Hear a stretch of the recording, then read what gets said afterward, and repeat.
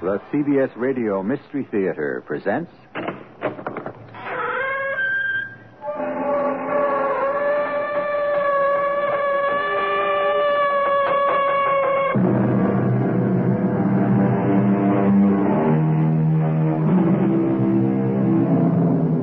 Come in. Welcome. I'm E.G. Marshall. There is documentation to prove that a person's hair can turn white because of a terrifying experience. It has also been proven that a person can actually die of fright, although that eventuality is more likely to occur if the person already has a weak heart, as did Major John Sholto in the Sherlock Holmes classic tale, The Sign of the Four. Come closer, Thaddeus.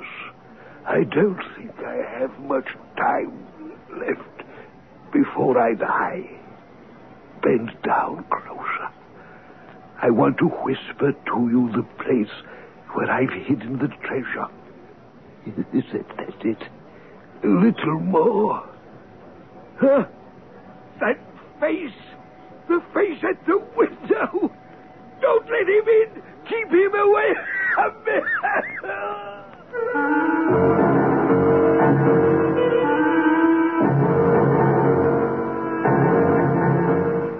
Our mystery drama, The Sign of the Four, was adapted from the Sherlock Holmes classic especially for the Mystery Theater by Murray Burnett and stars Kevin McCarthy. It is sponsored in part by Contact, the 12-hour cold capsule, and X-Lax. I'll be back shortly with Act One.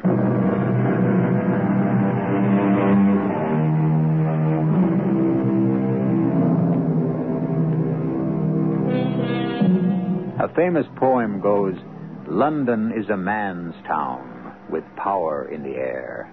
Paris is a lady's town with flowers in her hair. It's a lovely fancy, but London is also a town full of ghosts.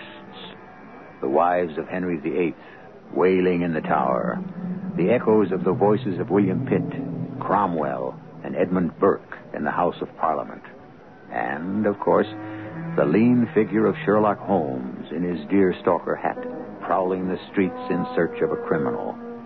Our story today starts in the famous bachelor quarters of Sherlock Holmes and Dr. Watson at 221B Baker Street. Miss Mary Morstan, please have a seat and tell me what brings you to me. I have come to you, Mr. Holmes, because I can hardly imagine anything more strange, more utterly inexplicable than the situation in which I find myself. Capital. You hear that, Watson? State your case, if you please. Well, nearly 10 years ago, on the 3rd of December, 1878, my father, who was a senior captain of a regiment, came home from India on leave and disappeared without a trace. You notified the police? Oh, of course. When I came to his hotel, I learned that he had left the night before and had not returned. I called the police immediately. His luggage? Remained intact at the hotel. The police were very thorough, but a search produced no clue at all. Had he any friends in London? One. A retired fellow officer in the same regiment, Major John Sholto. We communicated with him, of course, but he hadn't even known my father was in England. Singular. Well, I haven't come to the most singular part. A year later, on my birthday, May 4th, I received through the post a small cardboard box, which, when I opened it, contained a single, large, lustrous pearl. Since then, every year on my birthday, I receive an identical box containing a similar pearl and no clue as to the sender. I took them to an expert who pronounced them to be both rare and valuable. But I brought them. You can see for yourself. Better and better. But surely something else has happened to bring you to me today. Just this morning, I received this letter. Perhaps you'll read it for yourself. Thank you. Be at the third pillar from left outside Lyceum Theater tonight at 7 o'clock. If you are distrustful, bring 2 friends. You are a wronged woman and shall have justice. Do not bring police. If you do, all will be in vain. Your unknown friend. Now, this is really a pretty little mystery. What do you intend to do, Miss Morstan? That's exactly what I want to ask you. What should I do? We shall most certainly go. You and I and Dr. Watson.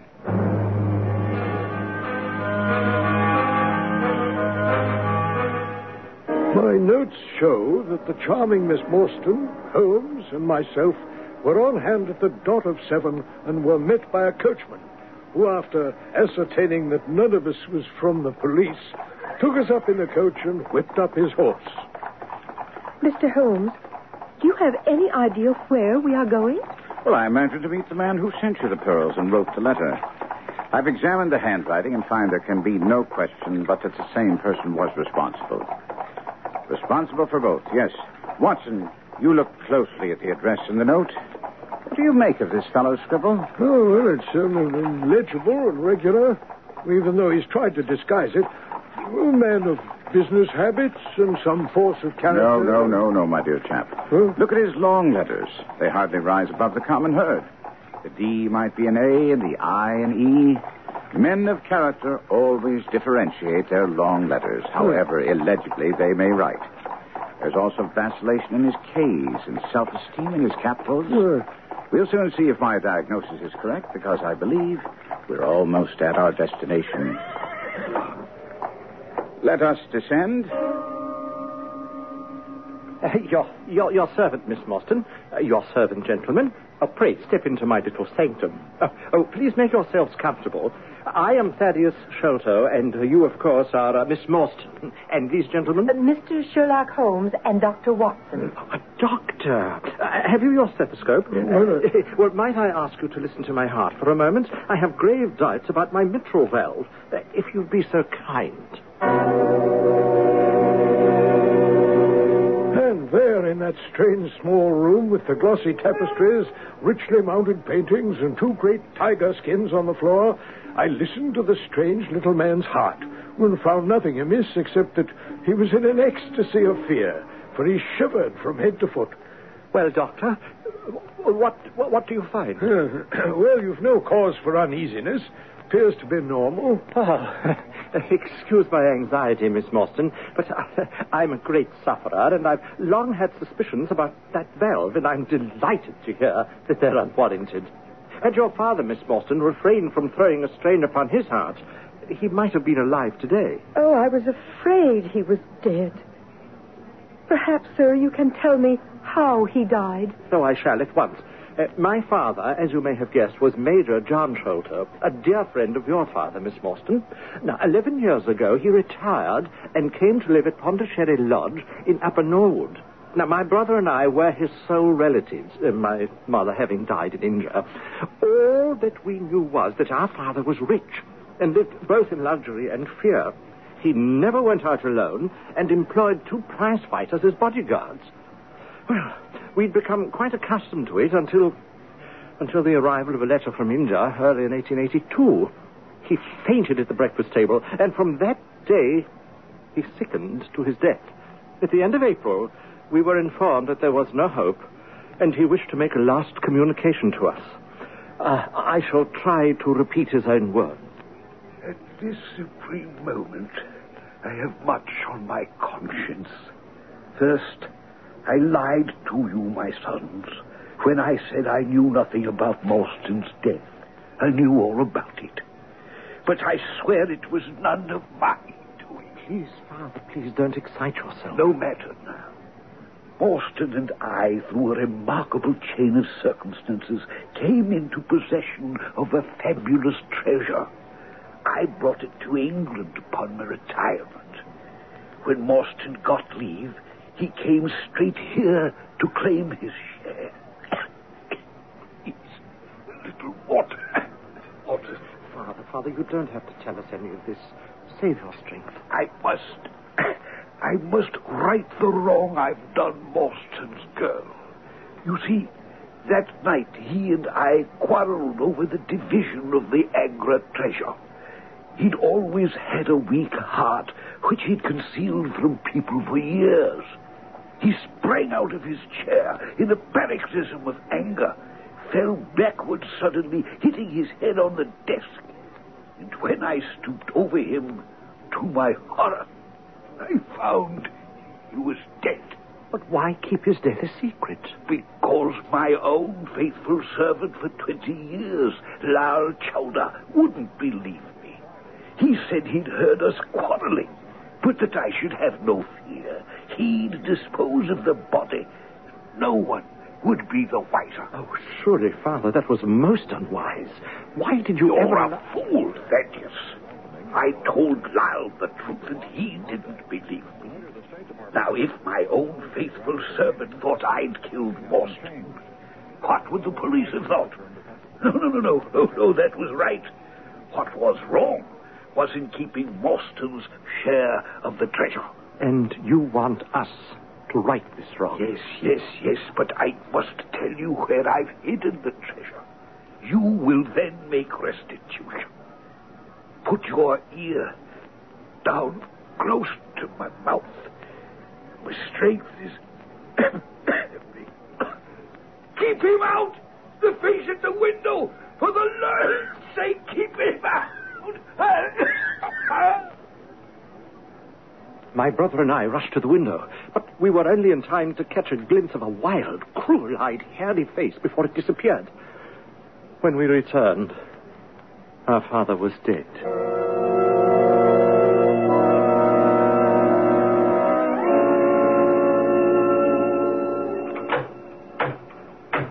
Who's there? I, McMurdo. Surely you know my knock by this time. Would seem your brother Bartholomew also protects himself against intruders. Evening, Mr. Thaddeus. But who be the others? I've had no orders about them. I distinctly told my brother last night I was bringing friends. Well, I ain't been out of his rooms all day, Mr. Thaddeus, and I have no orders. I can let you in, but your friends must stay where they are. If I guarantee them, that should be good enough for you. Now, you can't keep a young lady waiting out on a cold night like this. Very sorry, Mr. Thaddeus. Mr. McMurdo, I don't think you can have forgotten me. Don't you remember that amateur who fought 3 rounds with you in Allison's rooms? The night of the benefit, 2 years back. Not Mr. Sherlock Holmes. Indeed. Broad Street. McMurdo won't keep us out in the cold now, I'm sure. In you come, sir. You and your friends. Who's to tell, Mr. Thaddeus? Glad to see you. The master ain't ate a thing all day. I brought him up a tray and knocked.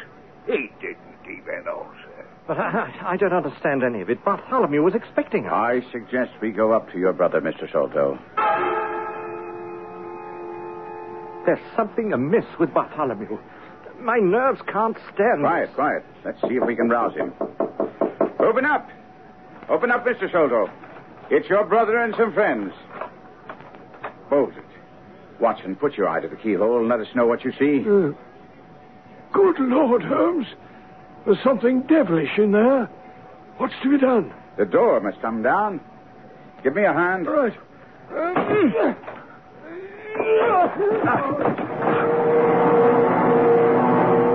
The scene which met our eyes was so bizarre, it might well have come straight out of the Grand Guignol.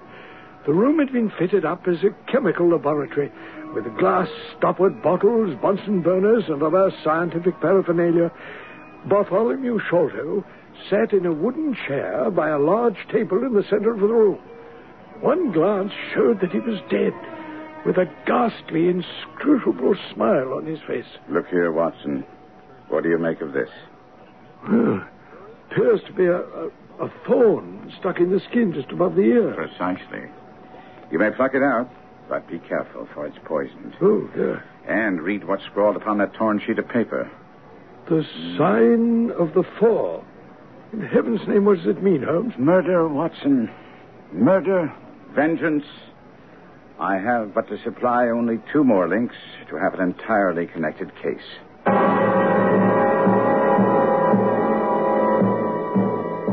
Only 2 more links, and the puzzle will fall in place? Watson has 100 questions, and I'm sure that you have an equal number that you'd like answered. They will be, as we follow the clues with Sherlock Holmes and Dr. Watson, when we continue with Act 2 in just a few minutes.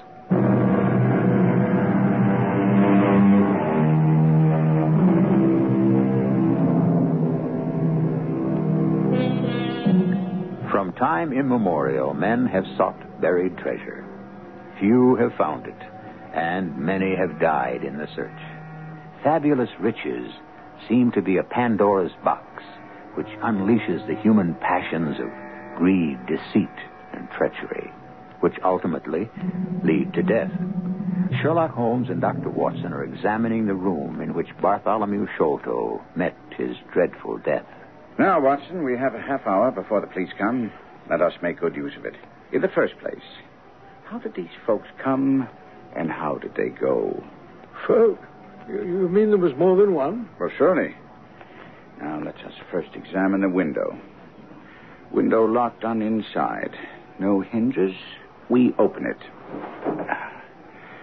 No water pipe near. Roof quite out of reach. Yet a man is mounted by the window. It rained little last night, and here is the print of a foot upon the sill. And here is a circular muddy mark. And there again on the floor by the table. You see, Watson? Well, that's not a footmark. Well, it's something much more valuable. The impression of a wooden stump. Oh, come, Holmes. You never make me believe a wooden-legged man climbed up the wall and... Come here a minute. Now look out the window. Could any able-bodied man scale that sheer brick wall? Well, absolutely impossible. Agreed. But suppose you had a friend up here who lowered you this good stout rope that I see over there in the corner. Then I think, if you were an active man, you might swarm up, wooden leg and all, and then get away in the same fashion. Your ally would then lock the window from the inside after drawing up the rope. Well, it seems possible, but how can you be so certain? Well, you notice I examined the rope, from which I deduced that our wooden-legged man, though a fair climber, wasn't a professional sailor. His hands were far from horny. If you look closely, especially towards the end of the rope, you'll see that he slipped down so fast, he took a good deal of skin off his hand. All right, but what about this mysterious ally? How did he get in? Capital, Watson, capital. You've hit upon the singular aspect of the case, although there are parallels in India. But if you look around the house and the grounds, you'll find the solution. Aside from the fact that it looks as if all the moles in England have been let loose about the place, I see nothing to help us. Once again, you've hit upon it, Watson. The holes, of course, were dug in the course of the search for the treasure, which was ultimately found in the secret room above here, between this room and the garret. Ah, of course. He came through the hole in the ceiling by way of the roof. Of course he did. And now it behooves us to extend our investigation to the secret room in which the treasure was found. There you are, Watson. A trap door which leads out to the roof. This, then, is the way number one entered. Aha! Look, on the floor, we shall find other traces of his individuality. The print of a small, naked foot. Good Lord, Holmes. A child has done this horrible thing? Oh, nonsense, Watson. Now, this was something I should have foreseen. My memory failed me momentarily. Well, there's nothing more to be learned here. What about Holmes? If it wasn't a child, what was it? Well, you know my methods, Watson. Apply them. But I... Hello up there! Who are you and what are you doing? Constabulary, we'd best go down and explain our presence. Why, it's Mr. Sherlock Holmes, the theorist. Mr. Athelney Jones. The same, sir. But there's no room for theories here. By his own admission, Sholto was with his brother last night. And the brother died of some fit or other, and Sholto walked off with the treasure. And how does that strike you? On which the dead man got up and locked the door on the inside. But we mustn't lose sight of the facts. This Thaddeus Sholto was his brother. There was an argument. The brother is dead. The jewels are gone. Well, you're not quite in possession of all the facts, Inspector. This splinter of wood, which I have every reason to believe to be poisoned, was in the man's scalp. You can see the mark? This card, inscribed as you see it, was on the table, and beside it lay this rather curious stone-headed instrument. There's no difficulty there. The house is full of Indian curiosities. If the splinter's poisonous, Thaddeus could well have made use of it. And the only question remaining is, how did he get out? I've got it. The hole in the ceiling. It must lead to the roof. You were up there, sir. Is there a trapdoor which could be opened, which leads on to the roof. Well, then I have my case. I'm going to charge Thaddeus Sholto. Well, I must warn you, Inspector, that you're moving too fast too soon. With all due respect to your theories, Mr. Holmes, I'm satisfied that I have all I need. Well, then you would have no interest in the name and description of one of the two men who were in this room last night. I'm a police officer, Mr. Holmes. And if that's a joke, it's in very bad taste. His name is Jonathan Small. He's poorly educated, small, active. He's lost his right leg and wears a wooden stump which is worn away on the inner side. His left boot has a coarse, square-toed sole with an iron band around the heel. He's middle-aged, much sunburned, and has been a convict, and there's a good deal of skin missing from the palms of his hands. Well, it beats me how you come up with all these things, Mr. Holmes. But I admit, you make it sound mighty convincing. How about the other man? The other man, Inspector, is a rather curious person. I hope to be able to introduce you to the pair of them before you drag poor Mr. Sholto into court. Holmes sent me to see Mary Morstan safely home and meet him back at Baker Street. There was little conversation on the ride back to her lodgings in the cab.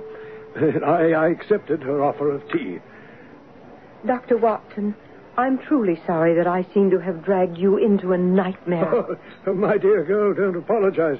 Holmes and I, we've investigated some pretty rough cases, and besides, had you not come to us, we should never have met. It's kind of you to say that. Kindness has nothing to do with it. Mary, I mean Miss Morstan. Oh, you may call me Mary. Mary, I... Yes? Well, I was going to say that you need have no fear. Holmes will get to the bottom of this. With your help. Oh, sure. Holmes is kind enough to say that I act as a sort of catalyst to him, but... I'm sure it's true. But you said something before about the case bringing us together. Was that important to you? Well, I should say... Well, you know that, don't you, Mary? Well, I thought so, but... Well, you seem changed. Well, you know, Holmes will surely recover the treasure. That will make you a very rich young lady. Oh, I'm not thinking about that. Well, I am. Why? Because it's important. Very. Not to me. And I shouldn't have thought that you were the type to be so concerned with money. At least you didn't appear that way when we first met. Yes, well, the situation was a bit different then, wasn't it? How?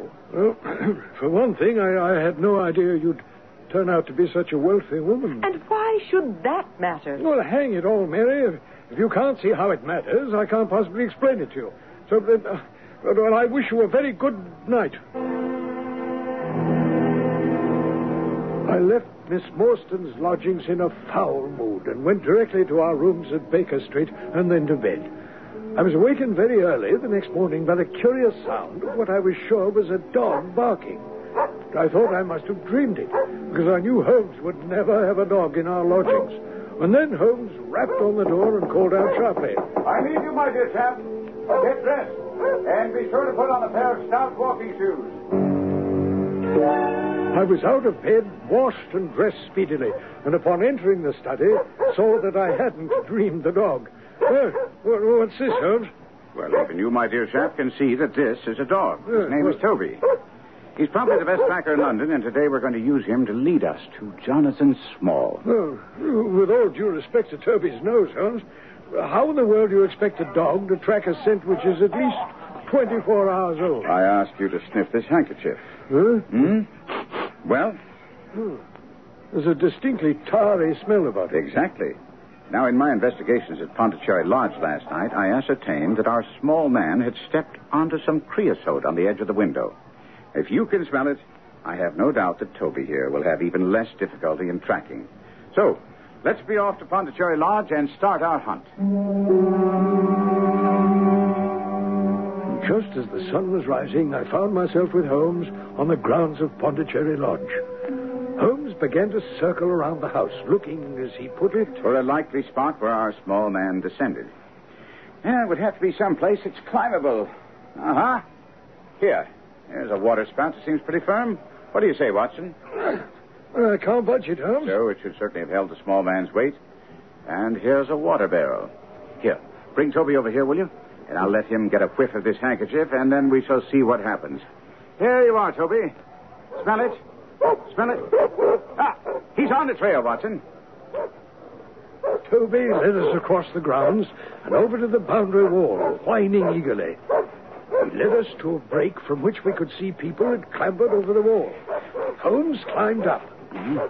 I handed Toby up to him, joined him, and then we dropped down to the other side. We're in luck. There's been no rain. The scent's still very strong. Toby should have no trouble. Hello. What's this? Well, appears to be a cigarette case. No, something much more deadly, I suspect. You see these hellish things, Watson? Yes. They're the same as the thorn we found in Bartholomew's shoulder. Exactly. And mind you don't prick yourself. I'd sooner face a bullet myself. All right, old boy, all right. We're with you. Well, we're fortunate that one of those devils put his foot in creosote, eh, Holmes? Chance has given us an easy way of tracing them, but I have enough knowledge to enable me to trace them in 4 different ways. This is just the simplest. I marvel at the way you obtain your results. How, for example, could you describe the wooden-legged man to Inspector Jones with such confidence? There's no miracle there, my dear fellow. As soon as we heard of the existence of a treasure, everything became obvious. Oh. Think, Watson. 2 officers assigned to India. It was child's play to ascertain from the War Office that they were in command of a convict guard. Now, you recall the piece of paper belonging to Captain Morstan that Miss Morstan showed us on the way to Pondicherry Lodge? Well, it was some old map. Yes, precisely. The sort of map used to locate a treasure, and it was signed Jonathan Small and 3 other non-English names. The sign of the 4. Excellent, Watson. Now, think back on how Major Sholto died. Well, his heart gave out. Yes, but why, man? What caused it? Thaddeus told us he saw a face at the window. It frightened him. Exactly. Now, doesn't it follow that a man who deprived his own partner of a treasure would also deprive a convict of his share and would then live in fear in the event that the convict escaped? Actual fear of his life. But Holmes, you said it wasn't Small who killed Bartholomew. His associate. Quite so. Quite so. Did you take a pistol with you? Well, I had my stick. Well, I'll leave the wooden leg man to you, but if the associate turns nasty, I shall shoot him dead. We seem to be approaching their hiding place. Undoubtedly. Keep a sharp eye out. They seem to have taken refuge in a lumber yard. Oh, there's the little beast taking us. Holmes, what does this mean? It means, my dear Watson, that Toby's nose is infallible. Huh? That barrel on which he's jumped so proudly is a barrel full of creosote.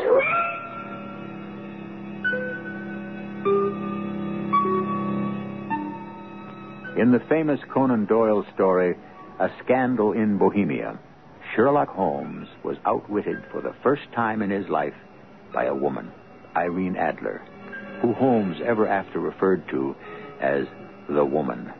Now it appears that the great detective has been misled by a dog. We'll return with Act 3 in just a few minutes.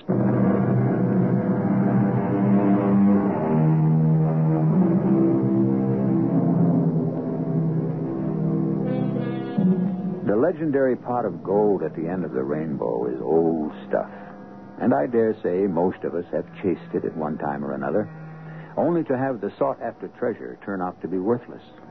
However, I doubt if any of us have had the unfortunate experience of Sherlock Holmes and his friend Dr. Watson, who, believing they'd found the hiding place of a pair of criminals and a cache of fabulous jewels, found instead only a barrel of creosote. It's obvious what happened, Watson. If you remember the place where our good friend Toby seemed to lose the trail, that must have been where 2 trails crossed. Toby just chose the wrong one. We're fortunate that it's not too far back. Come, let's retrace our steps. And so it proved. Taken back to where he'd been running in circles, Toby happily set off on another trail, which led us through Belmont Place and Prince's Street right down to the water's edge, where there was a small wooden wharf. Toby led us to the very edge, where he stood whining, looking out on the dark current beyond. We've run out of luck, Watson. They've taken to a boat here. Well, that's that then, eh? They've gotten clean away. Not necessarily. Look at that sign. Mordecai Smith, boats for hire by the hour of the day, including the steam launch Aurora. And we see from the pile of folk on the jetty that the Aurora is indeed a steam launch, and that she isn't here. Come, Watson. You just keep Toby quiet while I see if anyone's in the shack.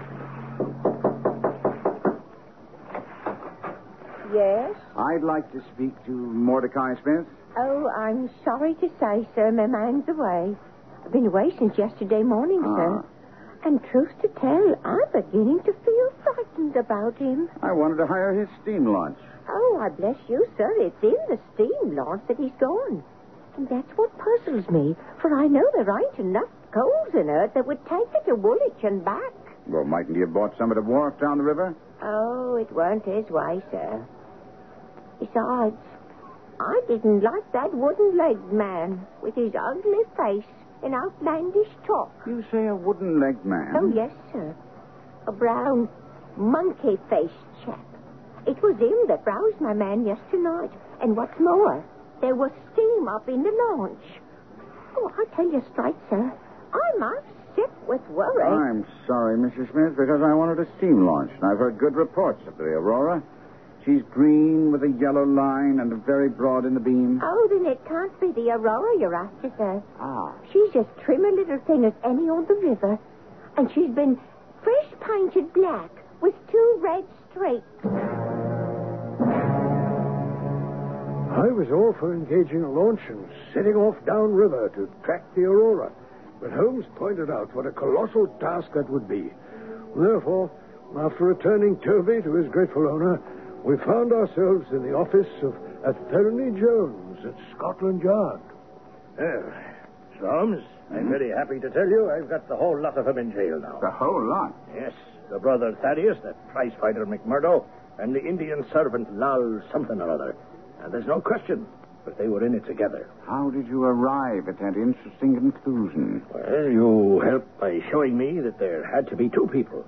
And what more likely than those 2 who were always in the house? Well, haven't you overlooked the fact that they were loyal servants of the murdered man? Oh, according to Thaddeus, Mr. Holmes. He wanted to lead us up the garden path, you see. And the motive? The missing treasure, of course. The murdered man was, by all accounts, a tight-fisted skinflint who didn't want to give up his share of the treasure to his partner. And he must have been the same way with his servants. The treasure's the key, Mr. Holmes. Mark my words. I agree with you. But I gave you the name of the man I believe responsible. And you're sticking to that? Well, we shall see, Mr. Holmes. We shall see. What brought you here, then? I'm here to ask a favor. I'd like a missing steam launch located. It's the sort of job you people here at Scotland Yard do so well. A steam launch? Don't tell me one of your clients mislaid his launch. I won't. I believe it's connected with the Sholto killing. How? I think the criminals used it to effect their escape. All that day and the morning of the next, Holmes fretted, complaining about the fact that Scotland Yard had been unable to locate the Aurora. The whole river's been searched on either side with no success. It's too much. There's no word today. I'll be forced to believe they've scuttled the craft. But there are too many logical objections to that. I put an advertisement in the agony column of the Times, and if we hear nothing today, I'll have to take to the river myself. Well, I shall accompany you. No. You'd be much more useful if you stay here as my representative. Well, but Holmes... No need to argue, for it may not come to that. We may yet have news today. But we heard nothing. On the following day, Holmes left before I was up. I lounged around the flat all day, hoping there was no flaw in my companion's reasoning. And at 3 o'clock, there was a knock on the door. Good day, sir. Mr. Holmes is out, I understand. Yes, Inspector. I don't know when he'll be back. But if you'd care to take a chair and try one of these cigars. Thank you. I don't mind if I do. Your friend, Mr. Sherlock Holmes, is a wonderful man, sir. I had this wire from him this morning. Here's the message. Go to Baker Street at once. If I have not returned, wait for me. I'm close on the track. You can come with us tonight if you want to be in at the finish. What do you make of it? Well, sounds hopeful. Are you expecting someone? Perhaps an answer to Holmes' advertisement. Excuse me. Yes, my man? What is it? Well, now, sir, you must give an old cart like me time to catch his breath after these stairs. Oh, yes? Is Mr. Sherlock Holmes here? No, but come in. I'm acting for him. You can give me the message. Nay, it was only to himself I was to tell it. But I tell you, I'm his representative. Was it about the Aurora? Mordecai Smith's boat? I know where it is, and I knows where the men she's after are, and I knows where the treasure is. I knows all about it. Well, then, tell me. I shall let him know. It was to him I was to tell it. I'm a police officer. You have important information, and we shall keep you, whether you like it or not, until our friend returns. Pretty sort of treatment, this. I come here to see a gentleman, and you two seize me and treat me in this fashion. Oh, now. I promise you shan't lose a penny for your loss of time. Just sit over there on the sofa, and you won't have to wait long. All right. We'll see. Well, now, Inspector, where were we? As I was just about to say that I think Mr. Sherlock Holmes would have made a most promising police officer. Oh, here, your cigar's gone out. Allow me to relight it. Well, I think that you might offer me a cigar, too. Holmes! Where's the old man? Here he is. Wig, whiskers, eyebrows, and all. Good Lord. I hardly expected my disguise to stand a test like this. Oh, you are a rogue, sir. The case is all but solved. You may have all the official credit, but I insist on certain conditions. Agreed? Entirely, if we're successful. We shall be. First, I want your fastest police boat, a steam launch at the Westminster Stairs at 7 o'clock tonight. Easily managed. We shall need 2 staunch men in case of resistance. You shall have them. And when we capture the men, we'll get the treasure.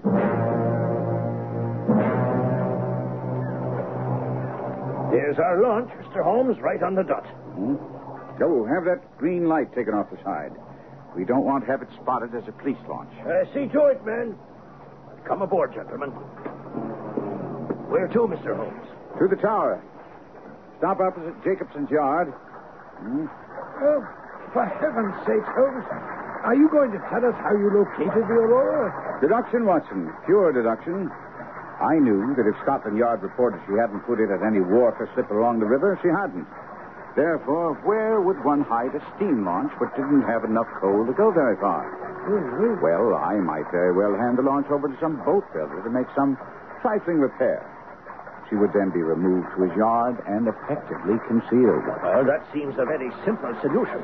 It's always the simple things which are overlooked. I drew 14 blanks until I learned that the Aurora had been handed over to Jacobson's yard for a repair to her rudder. A needless one, I might add. And that she would be called for at 8 o'clock sharp tonight. But where are they going?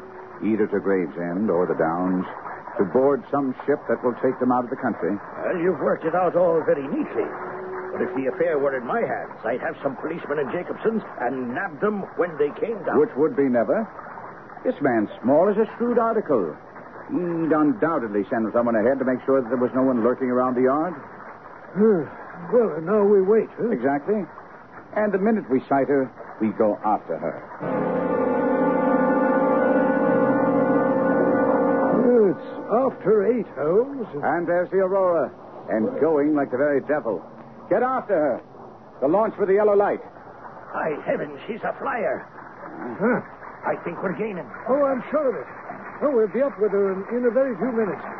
And Holmes, that is a child on the deck. You should have consulted the encyclopedia, my dear Watson, about the aborigines of the Andaman Islands, who are reported to be the smallest race on Earth, as well as the fiercest and most intractable.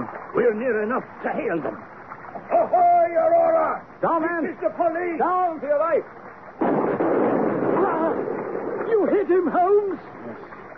That little savage won't blow any more of his poison darts. I thought we'd found all of them in the pouch. All except the one he carried in his blowpipe. They turned. They're heading for shore, but they're on the ground. Stand clear. Swing about and mind her stern.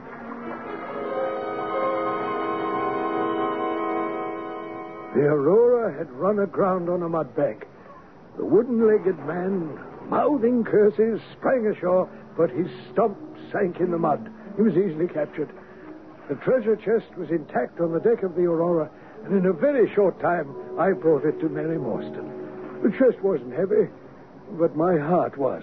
You weren't hurt? Oh, Dr. Watson, I'm glad to see you're all right. Oh, it came through with flying colors. And here's your treasure. Well, aren't you going to open it? It's strange, but the treasure seems to mean more to you than it does to me. Well, I'd rather say that it means a lot to both of us. You need some help with the lid there. Thank you. Why, it's empty. It can't be. It's impossible. Would you see who that is, please? Oh, yes, certainly. Oh, Holmes, do you know that the treasure is gone? Yes. Well, do you know where it is? At the bottom of the Thames, where Small threw the gems, piece by piece, during the chase. Oh, dear. Wouldn't it have been simpler for him just to chuck the chest overboard? Well, that was a compliment to me. He told us that any man smart enough to track him would be smart enough to fish up a whole chest from the bottom of the river. Well, that means that Mary will never get... Well, I think she'll get something she treasures a lot more, Watson, if you will ask her to be your wife.